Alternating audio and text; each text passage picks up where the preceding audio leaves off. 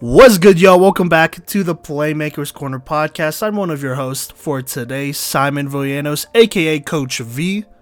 And I'm the other host for this episode, Cody Stoffer.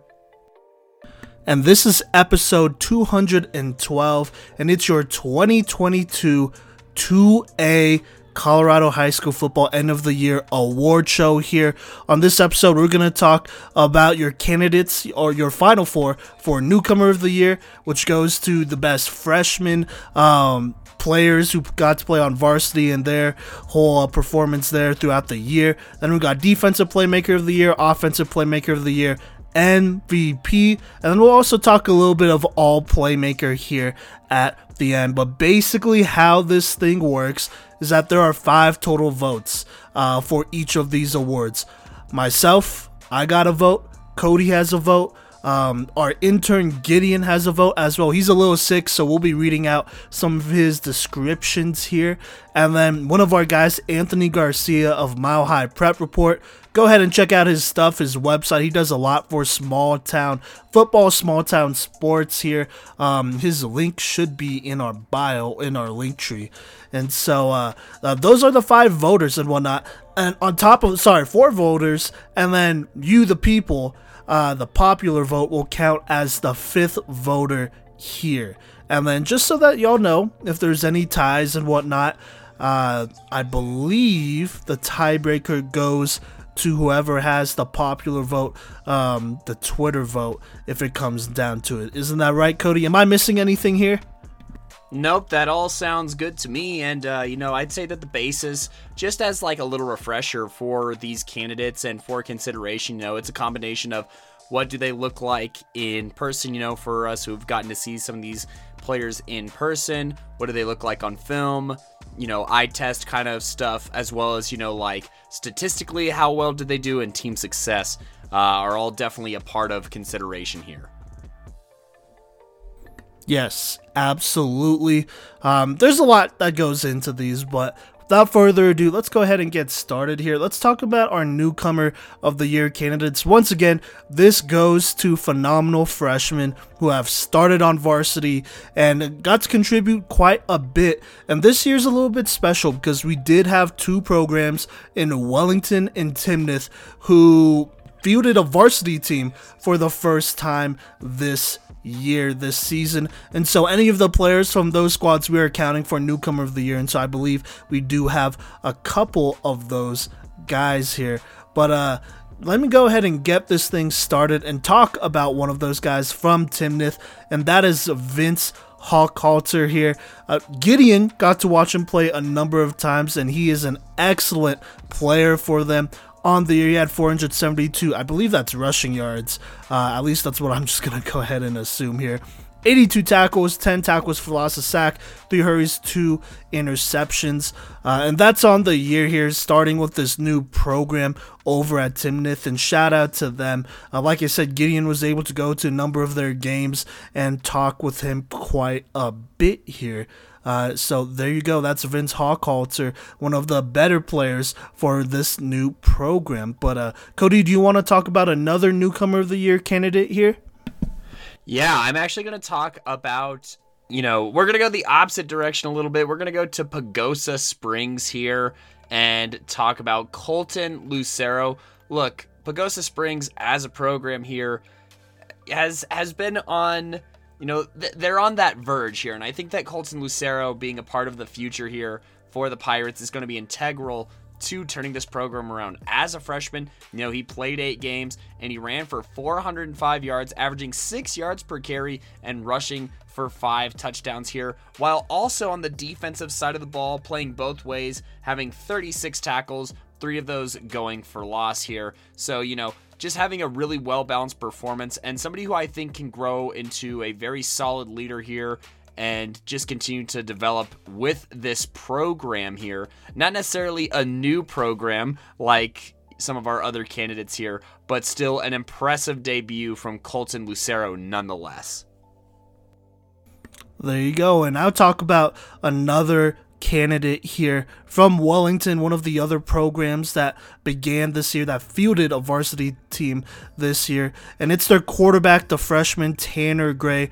On the year, he threw for 461 yards, had 6 touchdowns to 7 picks, did his thing there. But he really did a lot of damage on the ground here. On 84 carries, had 636 rushing yards. That's 7.6 yards a carry and 4 rushing touchdowns. On top of that, I believe he also played defense as well, where he racked up 28 tackles and recovered a fumble. But one of the leaders for this very young Wellington team, and it's never an easy thing to play quarterback as a freshman and start on varsity and all that.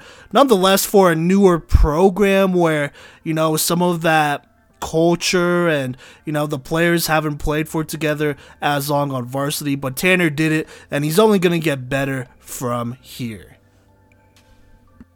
Yeah, shout out to both those new programs and the newcomer of the year candidates of those programs.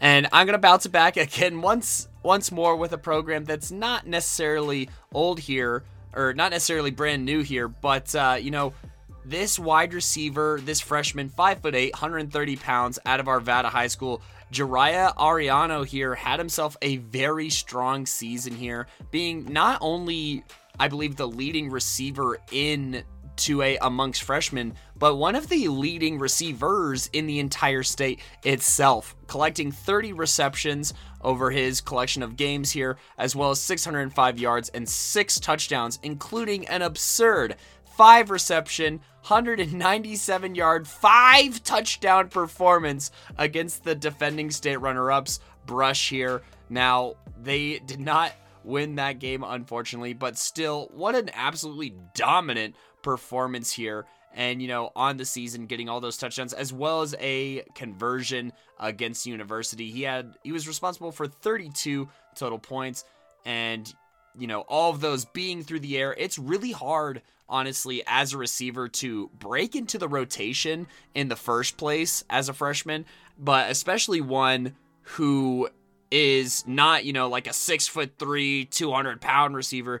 Jariah here, 5'8", 132 pounds, but boy does he catch the ball, and boy does he get upfield as well. And that's why he's one of our newcomer of the year candidates. Boom. There you go. Those are your candidates. Let's go ahead and get to the voting and start with Anthony Garcia from Mile High Prep Report. Like I said, go ahead and check out his stuff. Link in our bio, in our link tree here. But he went ahead and casted his vote for the freshman quarterback out of Wellington, and that is Tanner Gray. So there you go. Tanner Gray is on the board. Now, Cody, do you want to talk about our Twitter polls and what happened there? Absolutely. So the thing with our Twitter polls, first off, thank you all for showing out. This is one of the biggest polls we've ever had. It might even be the biggest one. I'd have to look at last year's, but with 1,111 total votes, this is easily the most popular poll that we've had in all of 2A. So thank you all for tuning into Twitter, and make sure to follow us while you're voting on these polls at Playmaker Corner. But for this vote here, we had in ascending order, Tanner Gray had 19% of the vote, which was Anthony's vote. 20% of the vote went to Colton Lucero. 21% of the vote went to Jariah Ariano. And 40% of the vote went to Vince here, with the fan award of newcomer of the year. So congratulations to Vince on winning the fan vote. To me, I definitely kind of view this as like, yeah, the fan vote is one of our 5 votes, but it's also the vote that, that means the most to those who do listen to our show. And so I think that it's an award in and of itself to be the recipient of the fan vote here. So congratulations to Vince on being voted the 2A newcomer of the year according to the fans. And Simon, while I got this here, I am going to talk about the guy who came in second place, and I'm going to place my vote here with Jariah Ariano here. Like I said, well, okay, you know me, I played receiver here, so I always have a little bit of that bias going for me, but especially for, this Arvada team that I thought was going to honestly be way worse than they were this year. The fact that they were able to go 5-4, I think, is a huge testament to the things that Jariah was able to do for this team, and just his presence on the field made him a threat, and he gave them lots of short fields. I mean, you look at his longs in these games. I mean, Prospect Ridge Academy with a long of 27 is one of the shorter ones here. In Inglewood, he had a long of 50. Against Middle Park, a long of 79. Against Brush, a long of 80. Not really a factor in that Timnath game, but against University, a long of 40, and against Sterling, a long of 24. So his ability to produce these really big plays in the opportunities, and with a very low volume of touches, honestly, is just super impressive to me, and I think that he's going to have a very bright future and probably be an all-playmaker team kind of guy in the future. Yes, absolutely agreed. Very well deserving of your vote here, and so as it stands right now, that's a vote for 3 different candidates. I'm going to go ahead and read off what Gideon had to say about his Newcomer of the Year vote, but this is what he had to say. He said, for Newcomer of the Year, I am going to go with the wildebeest that is Vince Hochhalter. Hochhalter played for Timnath, who despite going winless this season showed a lot of potential. He got injured in the final 3.5 games, had more rushing yards than any other newcomer, and had a better tackle a game average than everyone in 2A not named Miller or Sneller. If he had kept on that pace, he would have had roughly around 122 tackles at the end of the year. He still ended 17th despite not playing those 3.5 games. The future is bright in Timnath, and Hochhalter is a big reason why. So there you go. That is 2 votes. The fan vote and our guy Gideon's vote for Vince Hochhalter. And I'm going to go ahead and make it 3 votes for Vince Hochhalter here. Look, when you have a new program, at least this is from our perspective, when there's a new program that comes up, we're looking for guys who are going to be leaders, or going to step up, on and off the field here. And Vince definitely stepped up on the field, and he looks to be a big-time cornerstone piece for this Timnath squad. By the way, I believe he is a sophomore, but like I said, we are accepting, players from new programs and whatnot and treating them as Newcomer of the Year candidates. And Vince Hochhalter is your 2022 2A Colorado High School Football Newcomer of the Year candidate, being able to get it done on both sides of the ball as well. And if this is the floor, then his ceiling will be insane. Cody, what do you think about that? Well, I definitely think that the numbers are there. I think that the eye test is definitely there too. And I do, the thing that I'm going to mention is these are brand new programs, right? So there's even a little bit of controversy around this one, and it makes me a little excited. It kind of reminds me of, maybe not to the same extent, but the Ben Simmons. Oh, he's not literally a freshman, but it is his first year playing football for a first-year program. That's a little bit different because it's not I'd say that the reason that we don't normally do a player's first time playing is because you have a chance to climb the depth chart. You know what I mean?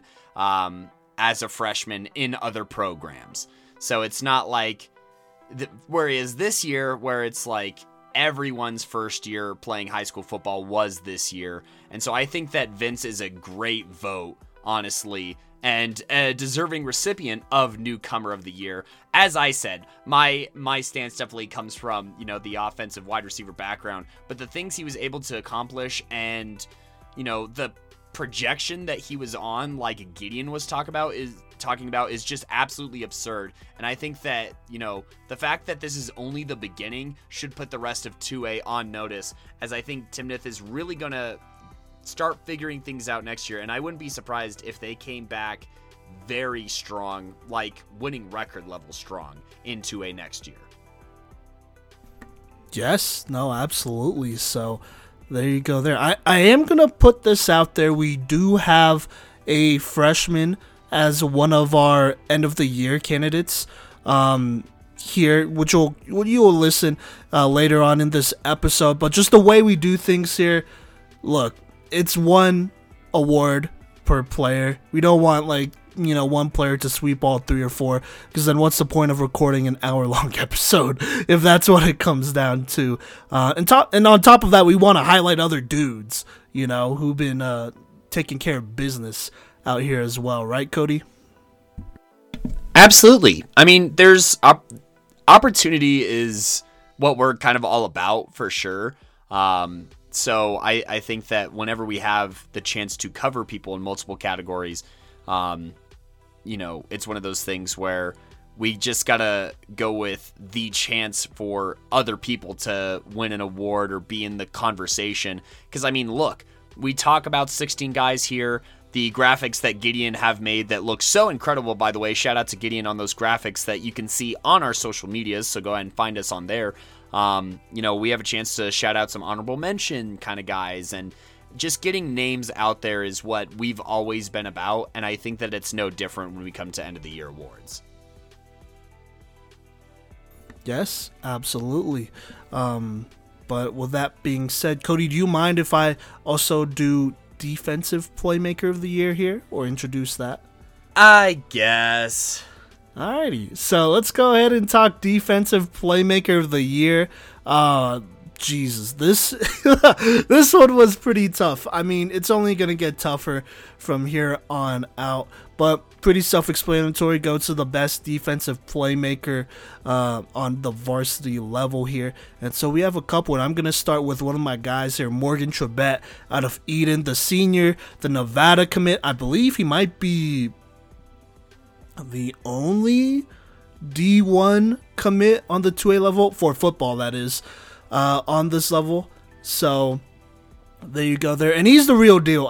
This kid, I've known him since his freshman year, and he's been an absolute beast for Eden, which is known to have plenty of great athletes, and so for him to stand out as is since his freshman year is saying a lot. But this year was no different, and he finally got healthy this year and got to work after kind of a tough junior year. But on the season, had 76 tackles, 24 tackles for loss. That is...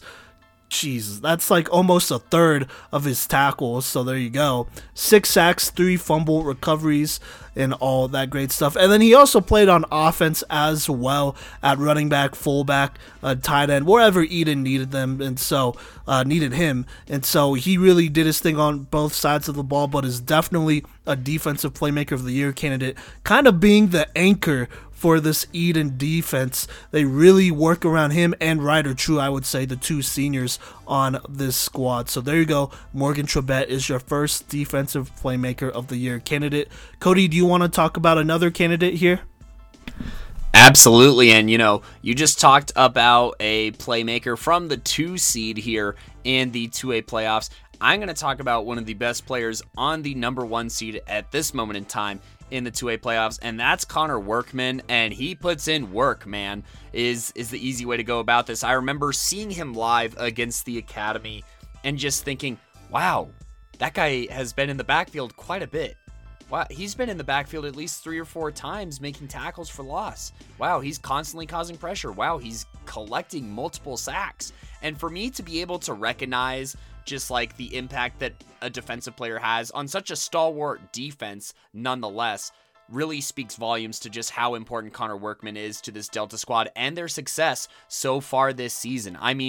Look, 90 tackles, 12 tackles for loss, 8 sacks, all of those, I'm pretty sure, being, as far as tackles for loss and sacks go, being like top 5, and then I'm pretty sure he's top 10 in the tackles. He's just a very versatile defender. He's really hard to catch when he gets a head full of steam off the edge, and he has a couple of different moves as well. He can rip inside, he can beat you with a speed rush, he has a decent swim move, so I think that not only as like a 2A defender, but Connor Workman is one of the best defensive playmakers in the entire state of any classification, and that's why he's one of our candidates for Defensive Playmaker of the Year here, Connor Workman out of Delta. Simon, back to you. Yes, absolutely. I'm just going to say it right here, if Delta wins state, he's going to be a big part of that squad, absolutely. Whether they win it with him or without him, he's a big part of why they're there right now here in the playoffs, so just keep that in mind. But moving on here, I'm going to talk about a player who unfortunately played on a team that did not make the playoffs. Had a tough season, but he had a great season, and he was actually on our radar before. I believe he made our safety watch list, but that is the safety out of Lamar, Brendan Sneller. On the season, 129 tackles, 6 interceptions, 3 pass deflections. I believe that's 2 fumble recoveries as well. Not only is he up there in tackles, he might be top 3 or top 2 in tackles. Actually, I think he's number 1. Yeah, he's number 1 in tackles, and then in interceptions, he's top 3 or so there. I mean, he is an absolute beast. It's a shame that, Lamar couldn't get into the playoffs and make a deep run here, but, we knew what he was about before the season, and he performed, and he lived up to expectations, and he's definitely somebody who, I'm just going to say right now, made our all-playmaker team for this season, and so that's Brandon Sneller out of Lamar. Now, Cody, do you want to talk about the last Defensive Playmaker of the Year candidate here? Yeah, this is another player that, we got to see, obviously, a couple of times here, and that's Corbin Miller of the Academy. And speaking of being amongst the leaders in tackles, what was he number 2? I want to say. Well, he was. He was number 2, and that was with 122 tackles. Look, once you're in the 120s, that is really elite company. But he's such a versatile defender as well. 34 tackles for loss, 5 sacks, a pass deflection, and multiple fumbles forced as well as recovered and scoring off of, you know what I mean? Look, Corbin Miller is to this Academy defense what a player that we're going to be talking about in the future was to the offense here. And, their ability to get the 5 seed was in huge part thanks to his performance here. And I mean, just the way that he moves about the field and his instincts are something else, to be honest. And yeah, just like I said, multiple caused fumbles, recovering fumbles, breaking up passes, and also being a contributor on special teams is all very, very important, and a huge reason why he is here on our Defensive Playmaker of the Year conversation. And Coach V, you mind if I jump in here with the passing back to you on Anthony's pick? A little bit of a curveball there. Yeah, sure. I'll do it. All right. So Anthony Garcia, he would go ahead and cast his vote for Morgan Trebet here out of Eden. Obviously, Eden, they've had a dominant defense for the last 3 years, not just this year, but the last 3 years, and Morgan Trebet has been a big part of that. So there you go. That is one vote for Morgan Trebet. Cody, do you want to talk about the Twitter vote here, the fan vote? Absolutely. So with the fan vote here, this one had 566 votes, which is still really good turnout. In the future, just go ahead and pay attention to those polls. They open up on Twitter on Fridays, and they run until Tuesday in the morning. So they actually wrapped up today, the day of that we're reading this. And in ascending order from bottom to top, we had Morgan Trebet collect 17% of the vote. We had 18% of the vote go to Corbin Miller. 25% of the vote go to Connor Workman. But the one snagging the fan vote here, much like he snagged a handful of passes this year, is Brendan Sneller of Lamar. As mentioned by Simon, absolutely massive year here. 6 interceptions, 3 pass deflections, and a bunch of tackles here. Nothing gets past him, and that includes the attention of the fans here who filed up. And, okay, I just want to put this out there. I try my best to tag you if you're on Twitter and if you're easy to find, or your school or your community. I try and do whatever I possibly can to make sure as many people can see it as possible. And Brendan Sneller won this without being tagged on Twitter, and Lamar not being tagged on Twitter, which, I think that just shows how impressed people were by his performances, so far this season, and everything he was able to accomplish for the Thunder, and what he means to a football as a player alone. Yes. I mean, he put up great numbers, and I think people knew about him before the season as well. Like I said, we put him on our watch list, and obviously other teams have played him, and so, I mean, his reputation kind of preceded him there. So there you go there. But let me go ahead and talk about Gideon's Defensive Playmaker of the Year vote. He said, for my 2A DPOY, I am going to go with Corbin Miller out of the Academy. Trebet, Sneller, and Workman are all good defenders and deserve their props. However, Miller got numbers better than Workman and Trebet and contributed on a better team than Sneller. It's really the dealer's preference here, but I'll go with Miller. So there we go there. That is a vote for Morgan Trebet. Corbin Miller, and Brendan Sneller. Cody, what is your vote for Defensive Playmaker of the Year? Well, there's one vote that hasn't been casted yet, or one player who hasn't received a vote, I should say, and that's where my vote is actually going to go. Just to put you in a really tough spot here, Coach V, I'm voting for Connor Workman of Delta. Look, best player on one of the best defenses in the state, regardless of classification. And, a guy that's capable of making plays and getting momentum for this Delta team. He makes life a lot easier on not only the rest of his defense, I think, but a lot easier on the rest of his team as well. So that's why I got to go with Connor Workman here and force you to decide who our Playmaker of the Year is, or Defensive Playmaker of the Year is. Well, sounds good. I don't mind the pressure. And so with my vote and your 2022 2A Defensive Playmaker of the Year, I'm going to go ahead and vote for Eden's Morgan Trebet, the senior defensive end, the Nevada commit. Hey, man, look. This guy, I got to watch him play against the Academy this year. That was a league championship game. This guy was getting double-teamed, chipped, everything on the edge there, and he's still getting in the backfield. He's still getting tackles for loss. He's still getting pressure on the quarterback. He's still shutting down those outside runs. I mean, he does it all, and look, he is a big part of this Eden team. He has been a big part of this team. It's not easy to be a multi-year starter for Eden, but I'm pretty sure he's started for at least 3 years or has been in the rotation for at least 3 years, maybe even 4 since his freshman year. And, this is a guy that has worked super hard. I know about his work ethic, and there's a reason why he's going to Nevada and he's going to play football for them, a D1, and so I'm just going to throw all of that out there. He's an excellent player on one of the best defenses for, in Eden history, but, on one of the best defenses in 2A as well. And so there you go. Your 2022 2A Defensive Playmaker of the Year is Morgan Trebet out of Eden. Cody, what do you think about that? I'm not surprised.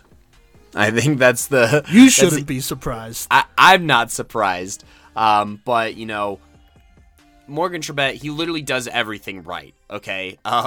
Whether that's on the field, off the field, in the classroom, on the wrestling mat, you just can't really go wrong with this guy. In the weight room, where he's been building a legacy for a long time, as you've informed me. And, I think that this is a fitting crown of achievements here for Morgan Trebet, who, by the way, is a lock for our all Playmaker team. So go ahead and stay tuned for those. Well, don't stay tuned, but keep an eye out on social media for those. And, I'm happy for him.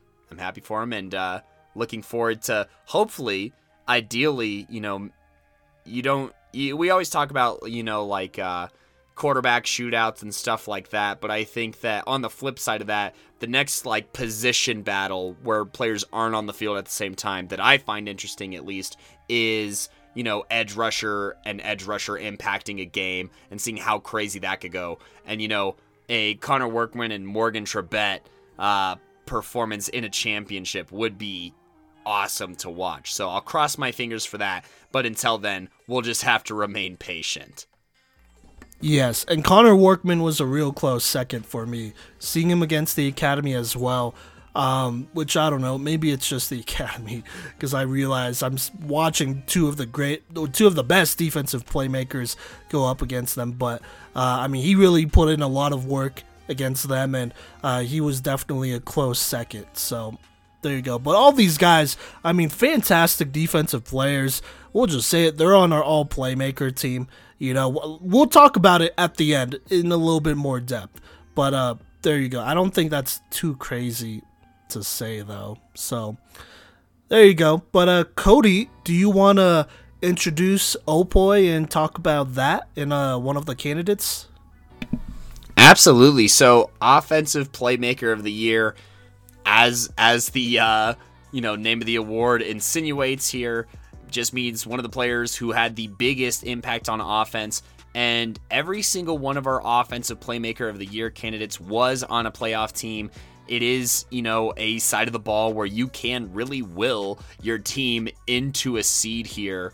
And I think that there's a very good argument for Offensive Playmaker of the Year for one Connor Rayburn. This is for the Bennett Tigers, a team that in their first year in 2A just narrowly snuck into the postseason as the number 15 seed.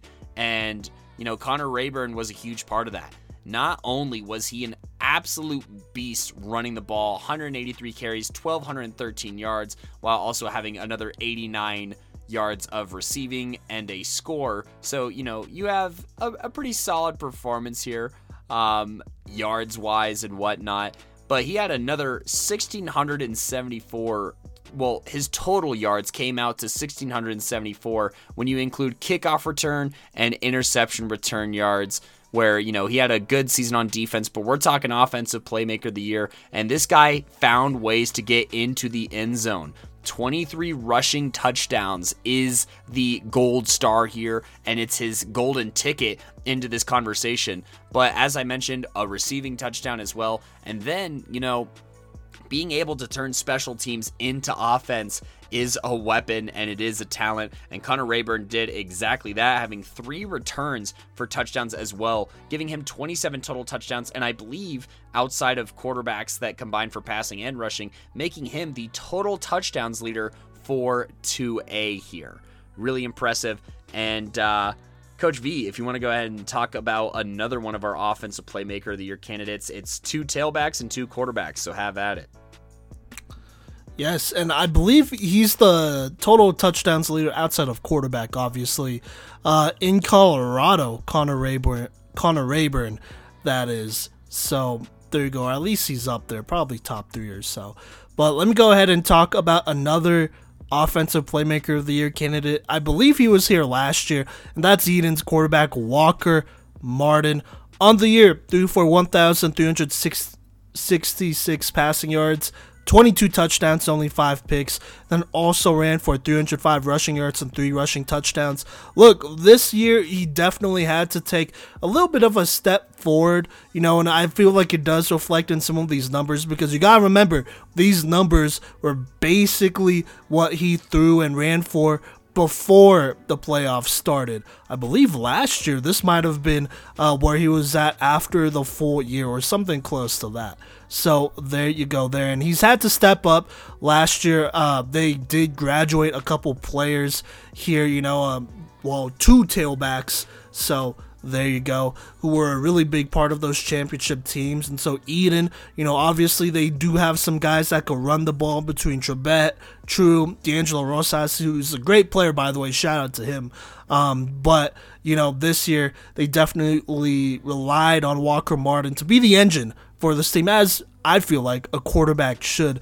And he performed, whether it's running the option, throwing a great ball, stretching out defenses. He did his thing and won for Eden when it mattered and produced when it mattered as well. So there you go, Walker Martin out of Eden, the Arkansas commit, but for baseball. So yeah, but Cody, do you want to talk about another Opoy candidate?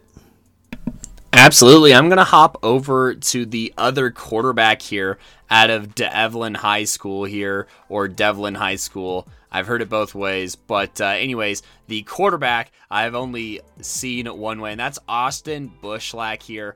Absolute clinic that he put on this year, being one of the top passers in all of Colorado. I'm pretty sure he definitely finished inside the top 5 in passing yards. And that was with 2,717 passing yards, 30 touchdowns, a QBR of 109, 58% completion percentage, and then also on the ground running for another 320 yards, 3 rushing touchdowns, and a 2-point conversion. So you add all those up, and that is one of the most dynamic players in all of Colorado football here at Devlin High School, and a huge reason why this squad was able to, go to the postseason. He just has such a really quick release when you watch his film that makes it, super easy to watch. And his ability to also hang in tough and take some really tough hits. I mean, he gets absolutely blasted sometimes, but, hangs in there and completes the pass as well. And, it's made for quite a stellar career as well here for Austin Bushlach, who over the course of his entire career has consistently been an offensive force and, has reached just about 43 total passing touchdowns here. And 3,000 total yards when you combine the passing and the rushing here. And also, having some pretty insane games, if I wouldn't say so. Against Bennett, he threw 7 touchdowns. And that win against Bennett, I think, was one of the more important ones as far as gifting them a spot in the postseason here. And, this team came and went with Austin Bushlach's performance, and I think that's what makes him one of the most dynamic playmakers on the offensive side of the ball. He even flirted with 500 yards and threw the ball 57 times in that game, which is absurd. And you want to talk about leaning on a guy to lead your offense. Austin Bushlach encapsulates that very well. But Coach V, there's one more guy who has been very important to his own offense, and he's actually kind of near your neck of the woods. Isn't that correct? He is. I've been able to see this kid not grow up, but, as a varsity football player, grow up, develop, get his snaps when he could. This year, he became the guy. And that is Ethan Aragundi, the senior running back out of TCA. The last couple years, obviously, he's been sitting behind Cade Palmer, who's over at Air Force right now. But Ethan Aragundi, even last year, he got carries, and he showed up, and he did a really good job. This year, he was the guy. He was the bell cow. He was the engine to this offense, and he performed very well, despite teams obviously keying in on him. But Ethan Aragundi on the year, 1,085 rushing yards, 14 rushing touchdowns. He also played on defense as well, playing both ways. But, he was the engine for this TCA team that was number 1 in the power rankings and in the state pretty much for almost 10 weeks straight up until the end where they lost to Elizabeth, which was out of characteristic. But regardless, we have another TCA running back in the offensive playmaker of the year conversation. Or actually, wait, I can't remember if Cade Palmer was Opoy or MVP, but he was in these. And so regardless, it's another TCA running back up in there. So there you go there. Those are your 2022 2A Colorado High School Football Offensive Playmaker of the Year finalists. Let's go ahead and talk picks here. Let me start with Anthony Garcia from Mile High Prep Report. He went ahead and voted for Devlin's Austin Bushlach. Look, top passer in the state, one of the top passers in the state, leader in 2A in passing yards, and I believe passing touchdowns as well.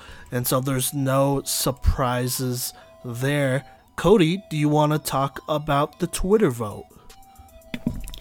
Absolutely. So on the Twitter vote here, 335 votes, not our most popular poll here. So if you want to go ahead and change that and make sure your voice is heard in our Twitter polls, please go ahead and check us out and follow us on Twitter at Playmaker Corner and vote for the polls that be coming out on Friday mornings. But on this poll, in ascending order, we had Ethan Aragundi at 7% and Connor Rayburn at 22%. And then this is the closest poll so far between the winner and second place.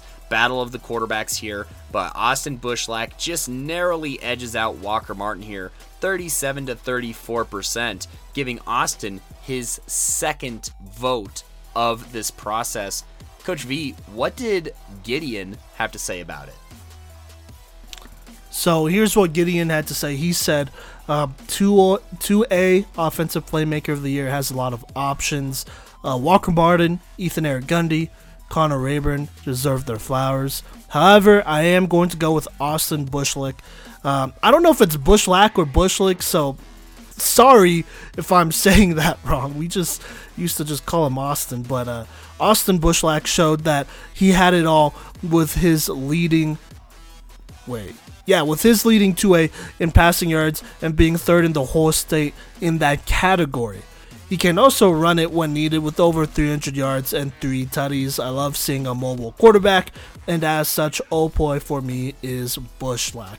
So there you go. That basically wraps up the entire Offensive Playmaker of the Year award right here. It's Austin Bushlack, because that's 3 votes, even if myself and Cody voted against him. But, for fun, let's go ahead and just ask Cody, what is your Offensive Playmaker of the Year vote?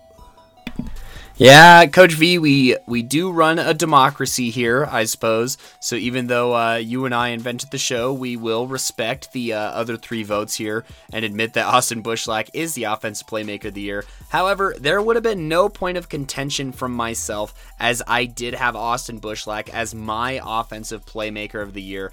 I think that this Devlin team without Austin Bushlack is, in the bushes themselves, honestly, and maybe not making a postseason appearance. Now, the postseason game did not go the way that they necessarily wanted it to, but I mean, Austin Bushlack left everything he had on the field every single snap this year. He improved tremendously from last year as well, where he actually threw more interceptions than touchdowns as a junior. That was nowhere near the case, as he almost tripled his TD to INT ratio here of 30-11. He played a lot smarter, and he played really tough as well. I mean, there's this one play where he runs for 27 yards against Faith Christian and literally trucks 3 or 4 different guys, and he's not a huge quarterback. He weighs 190 pounds. So, the things that he was able to accomplish, both, mind-wise, being able to get those interceptions down from last year, being able to get those touchdowns up,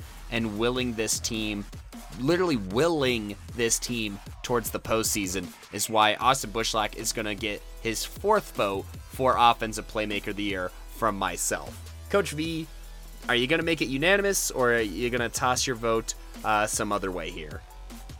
Well, first things first, Cody, you can't triple your touchdown to interception ratio, because if you went 3 for 1, then if you triple it, then it would be 9 for 1 or something like that. I meant that he almost went 3-1 as opposed to last year where it was under 1. I think you meant he tripled his touchdowns thrown,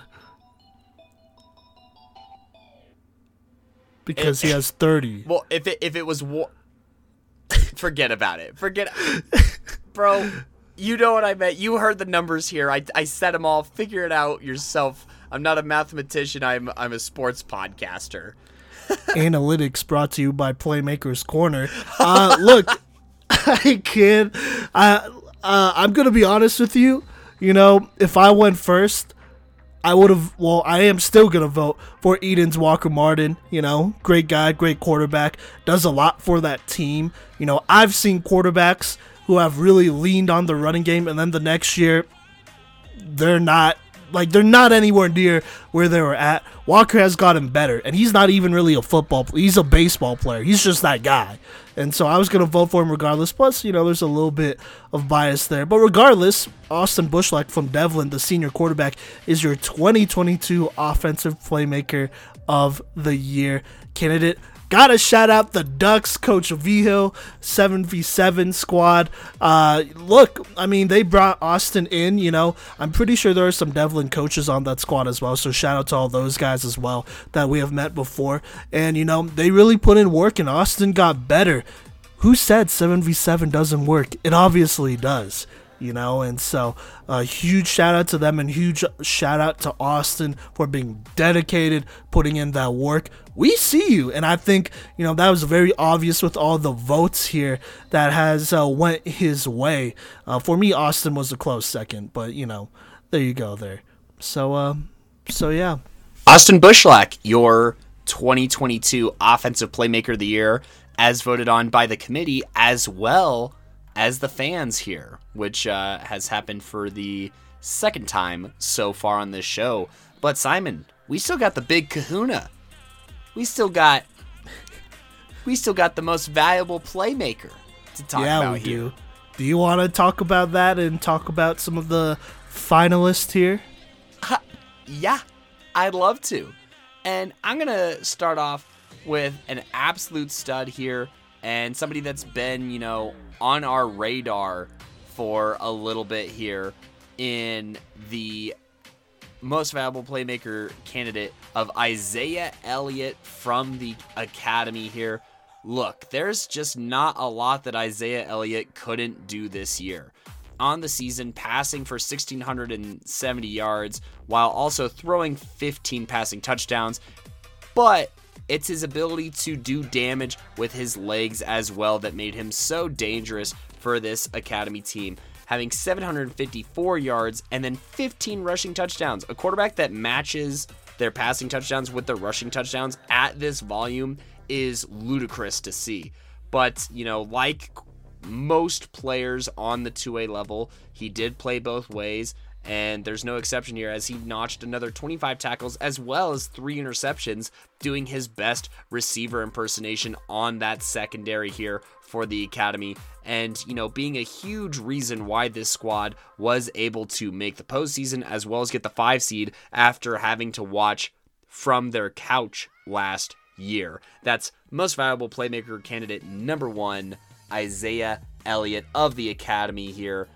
Coach V, who else do we got? Yeah, so remember earlier on when we were talking about newcomer of the year and all that? Well, this guy would have definitely qualified for newcomer of the year. I mean, if he was in that category, I think he for sure would have won it. But it is the sophomore out of Wellington, Cash Alchvager. I'm gonna go with that pronunciation because that's what Gideon has been saying on all of his recap. Shout out to him because he's covered Cash the most out of all of us on the year. Cash ran for 1,038 rushing yards, 5 rushing touchdowns, also had 418 receiving yards and 5 receiving touchdowns, also had 82 passing yards and a passing touchdown, and then on defense as well, 7 interceptions. That is near the top of the state here in 2A. Well, near the top of the state in general, but definitely one of the leaders in 2A in interceptions. 3 pass deflections and 37 tackles. Cash has been big time for this Wellington team that honestly, their future looks really bright with Tanner Gray and Cash leading that backfield and leading that squad moving forward here. I mean, what a performance by only a sophomore. So he has 2 more big years ahead of him. Definitely somebody that colleges need to be paying attention to. And, maybe some 7-on-7 teams as well that might want to help put him on. So there you go there. But Cody, do you want to talk about another finalist?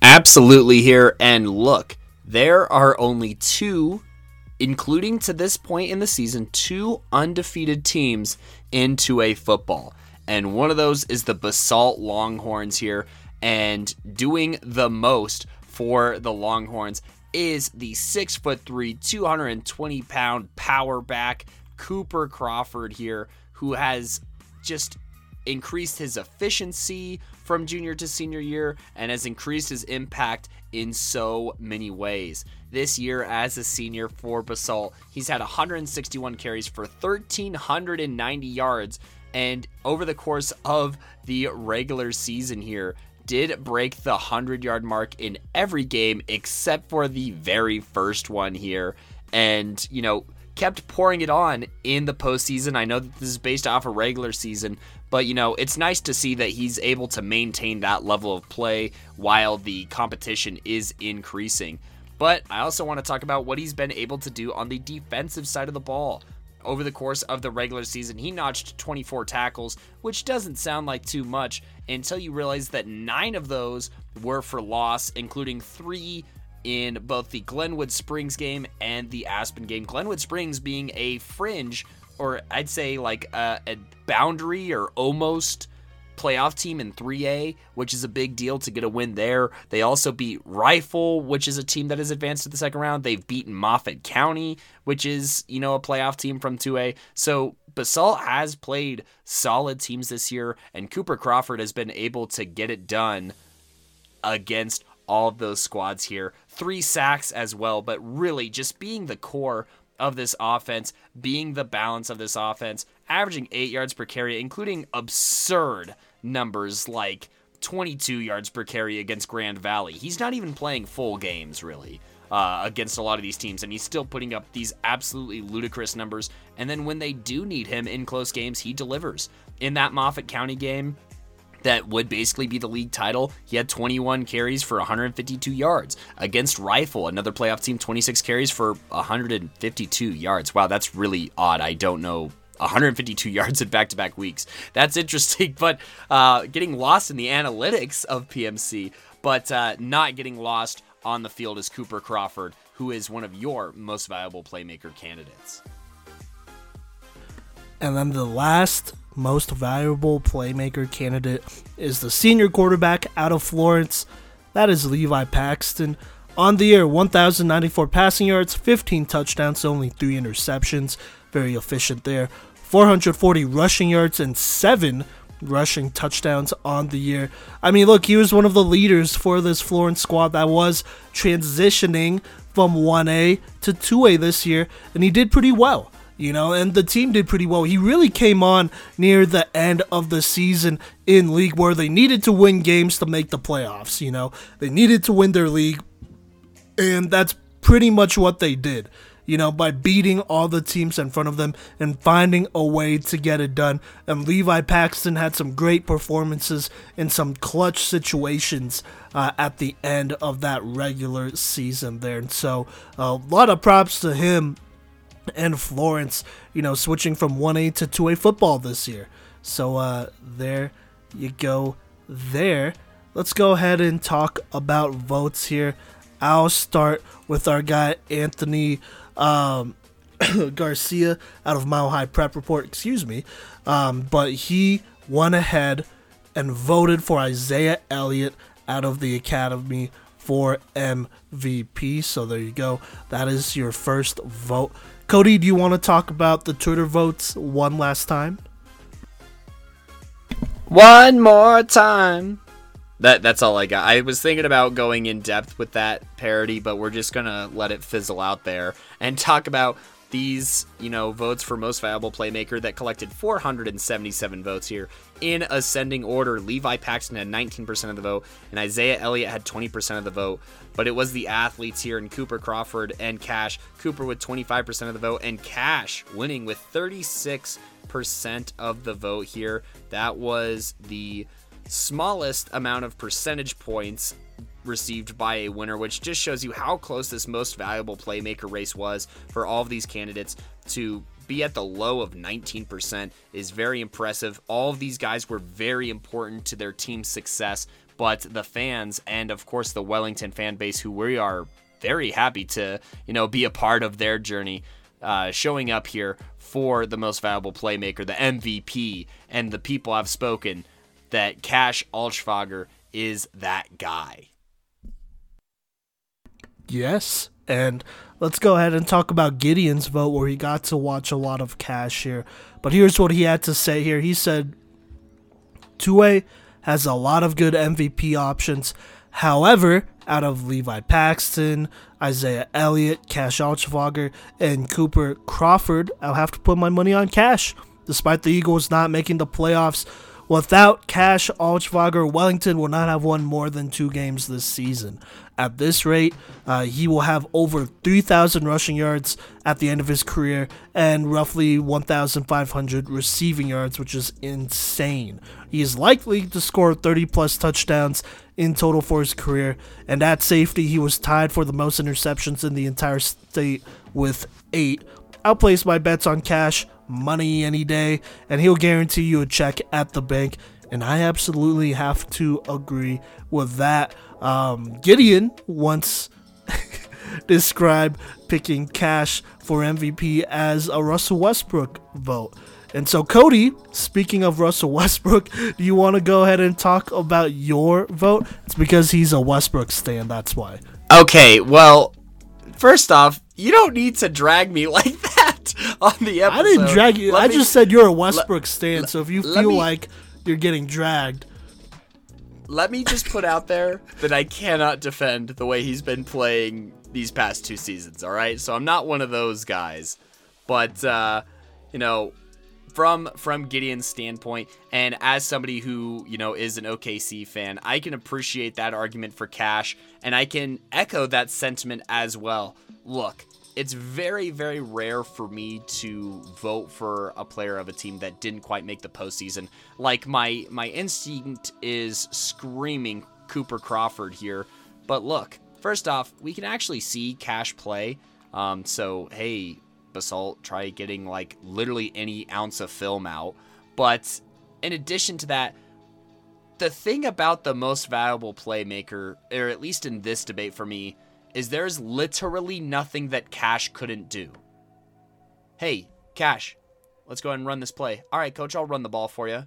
Hey, Cash, go run this route. Catch it, turn it up. Oh, yeah, coach, I'll run that route for you. I'll score that touchdown through the air. Hey, Cash, you think that you could warm up the old arm? Throw a touchdown for us, maybe? Sure, coach.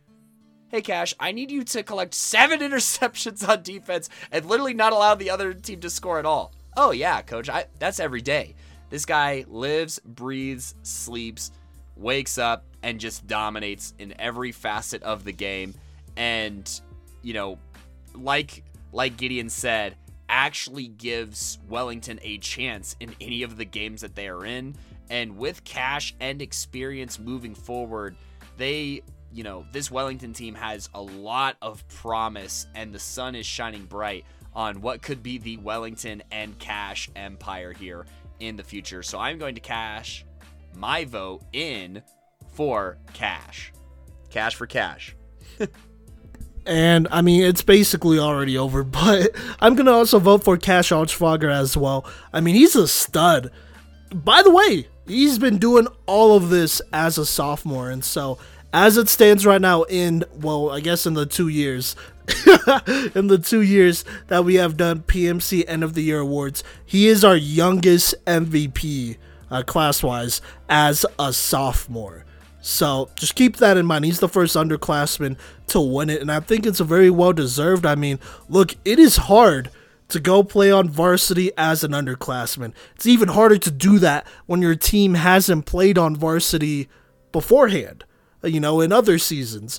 And so you're kind of just putting it together as you go here, really. And they're going to learn from it, and they're going to get better. I mean, I love the duo of Cash Altsfager. I think he's an absolute star. And Tanner Gray. I think Tanner Gray is somebody that, you got to look out for as well. As he gets better, it's going to open up opportunities for Cash. And so, it's really bright.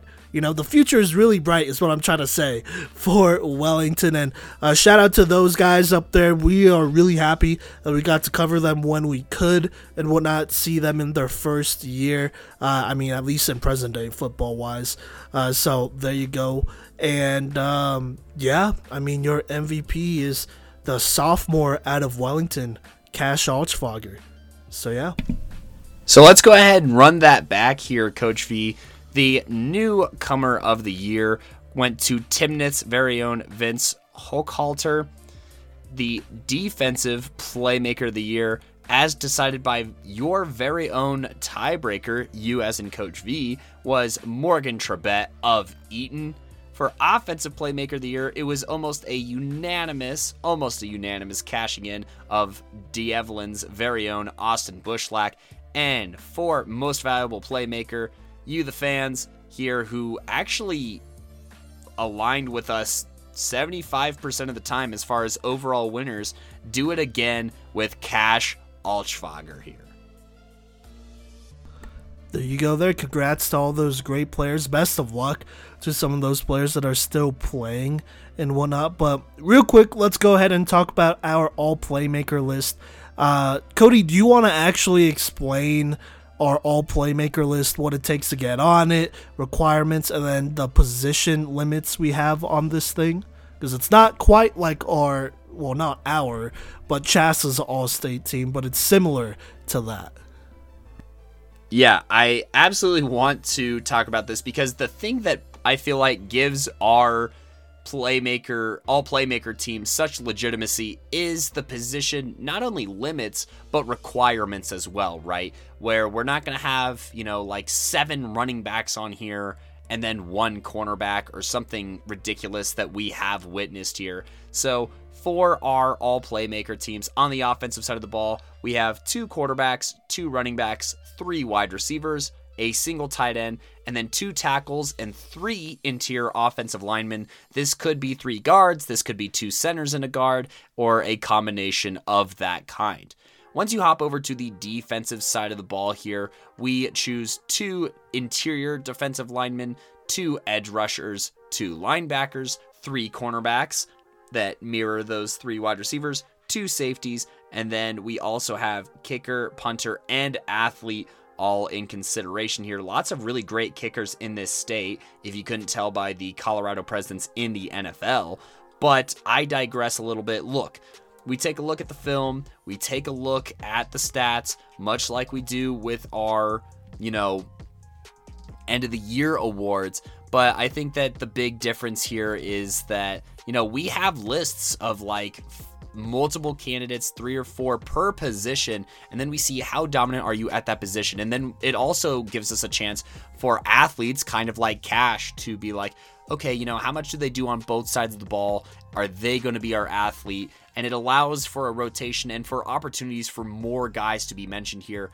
Athlete is like the one spot where, we would have mentioned one player on both sides of the ball, but we do try and avoid that at all costs for maximum amount of opportunity to put these players on, but also, kind of reflecting where we think they could possibly go in the future. And it's like, okay, this guy, this happens at line, especially, probably the most. This guy is dominant at D tackle and offensive guard. Which do we see them playing more? Well, yeah, I think that they're a lot better on the defensive side of the ball, looking at their technique and whatnot. And so we talk about this, both Gideon, Coach V, and myself, to decide on these all playmaker teams and, kind of like have a conversation of sorts throughout our entire days. Hey guys, I don't know if you know this, fans, but we literally talk about PMC literally all day, every single day. Whenever we get to our phones and have those text conversations. And then obviously, over the phone, whether we're calling or doing anything like that, or when we're going to see games as well, we've had these discussions all year. So we've put a lot of time and thought into this, and that is what makes up our all playmaker lists. Unless I'm missing something, Coach V.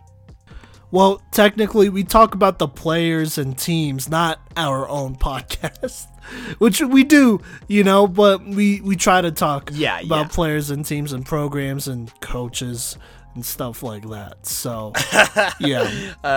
But I'm just gonna leave that one. That was good though. Yeah, no, we can leave it there. All right. Also, by the way, 8 games is kind of what we set it at. If you get close to it or whatever, for some people we might make some exceptions, but if you've played 8 games at least, then that's kind of what it takes to make the team. I feel like a big part of making the all playmaker team is, showing up and actually playing and being healthy and whatnot. What you did last season doesn't necessarily mean that you're gonna make it this season. And so real quick, Cody, do you want to just go, or I could do this actually, but just go down the line and talk about our selections here, just who made it, and then we could react to it real quick? Yes. Okay. Here, because we have them ready this week. We do. But I could go ahead and do that since you explained that intro there. But at quarterback, the 2 that we're going with is they're both seniors, and it's Devlin's Austin Bushlack, and Eden's Walker Martin. Then at running back, this one was kind of hard here, but we decided to go with Ethan Aragundi from TCA and Cooper Crawford from Basalt. So there you go. Then our 3 receivers, we had to go with the Derek Rail, I want to say, from the Academy, Zach Grable from Eden, and then Gabe Jackson. I believe he was the lead receiver for Devlin. And then at tight end, we only had one. We're always only going to have one tight end here. But we went with Josiah Cornwell from Florence here. It was between him and Tate Smith. We just felt like Josiah did a little bit more for that offense, maybe meant a little bit more there, kind of as one of the primary receivers. Then at offensive tackle, we have 2 here.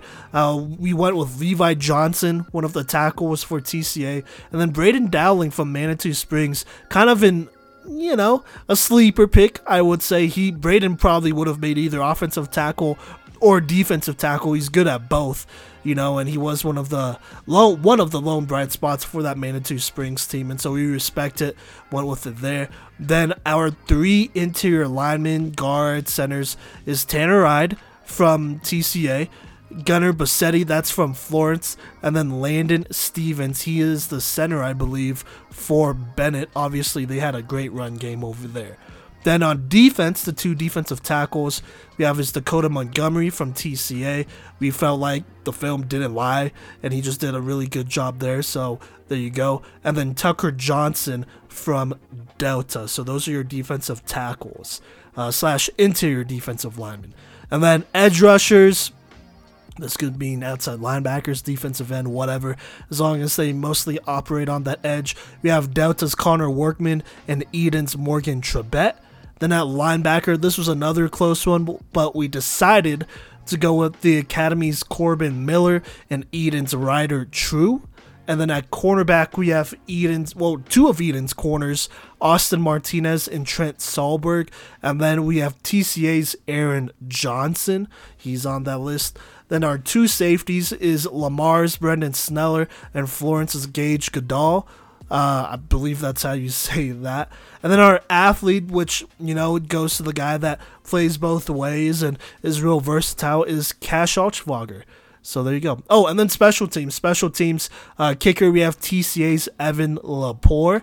Literally, I believe he's 53 for 53 on the year, which is insane. So there you go.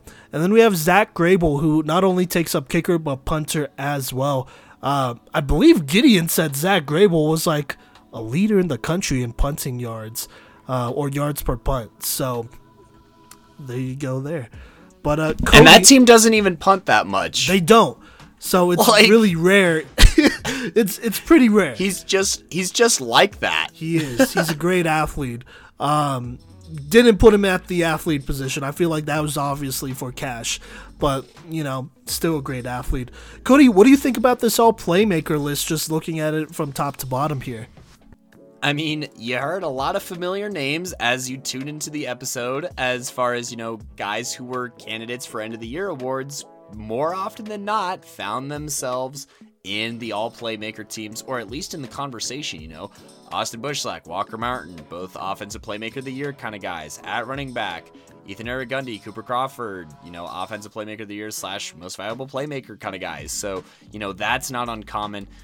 As for offensive line, I definitely think that, it is one of the harder positions to evaluate here, but I think that we have a pretty solid system, honestly, as far as, keeping our ear to the ground, knowing the guys who are to look out for in the very first place, but also, pretty easy, deduction. Hey, if a team runs and passes the ball very well, their line is probably decent. So we looked through a lot of different options, I would say, as far as teams that did have film out, which if you don't have film out, what are you doing? Get your film out.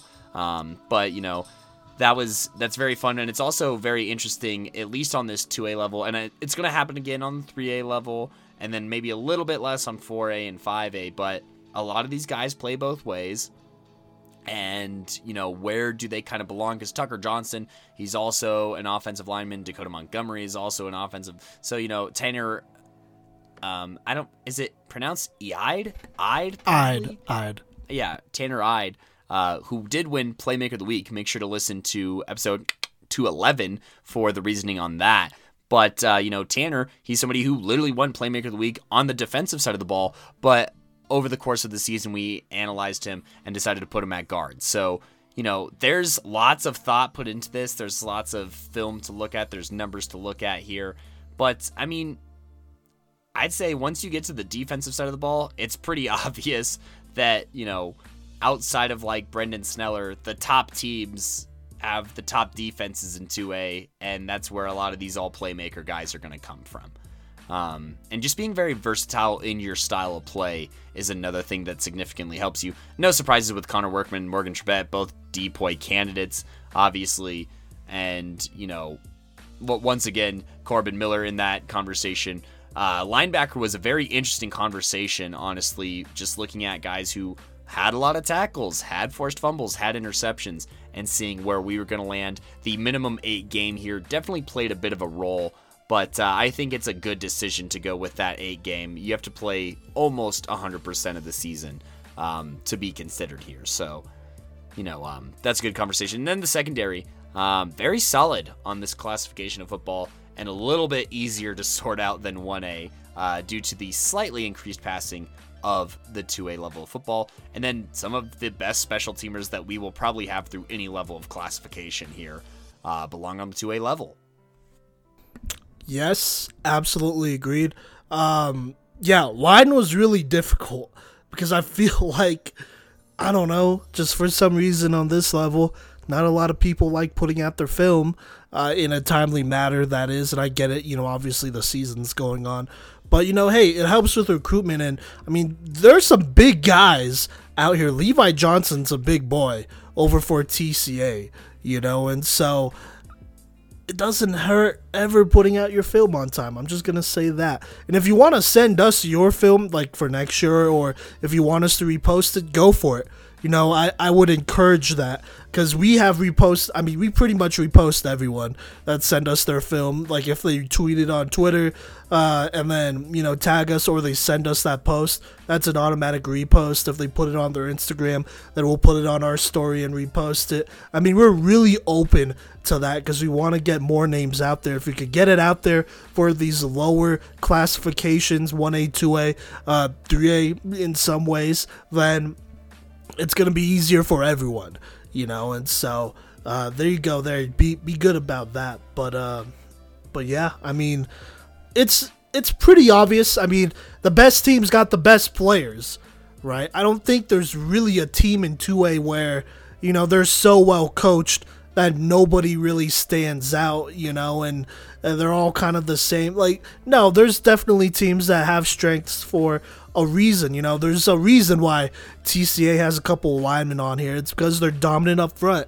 There's a reason why Eden has a bunch of defensive players on here. That's because they're well coached and have arguably the best defense and all that. And so there's a reason behind all of it. And there were a lot of close. There are a lot of players that would have made this list, and I'm sure there are players that feel like they should have made it. Nothing against them. We still feel like they're good prospects and whatnot. And just because you do make the all-playmaker list doesn't necessarily affect how we might view you as a prospect on the next level, or how colleges might view you as a prospect on the next level. We just want to highlight the guys who really did well this season and, played great for their squads and communities. So yeah. Yeah, I don't really have too much more to say here. I'm pretty sure that's it. Cody, do you have anything you want to add on? No, I just continue to stay tuned to our episodes and listen to Coach V on where to find those and all of our other content. Yes, so social media, go ahead and give us a follow there. We appreciate it. That's at Playmakers Corner on Facebook, Instagram, Twitter, and TikTok. TikTok is where we post a bunch of highlights of games to go to and, other stuff that we be doing for the podcast as well, so look out for that. Obviously, you want to follow us on social media because we do put out, we announce when polls are up and running. Usually it'll be on Fridays, and so be on the lookout for that on our Twitter. But basically on all of our social medias, there will be a link to our Twitter, whether it's in our bio or in those posts or whatever. So there you go there if you want to be active. And then also subscribe to us on YouTube and Twitch at Playmakers Corner. On YouTube, we'll be posting, full episodes on there if it's easier for you to listen. And then on Twitch, I'm sure we'll get back to live streaming eventually. So there you go. But yeah, I don't think there's anything else here. Yeah, I don't think there's anything else. So I've been one of your co-hosts, Simon Villanos. I've been the other one, Cody Stauffer, and bye. We will see you next week.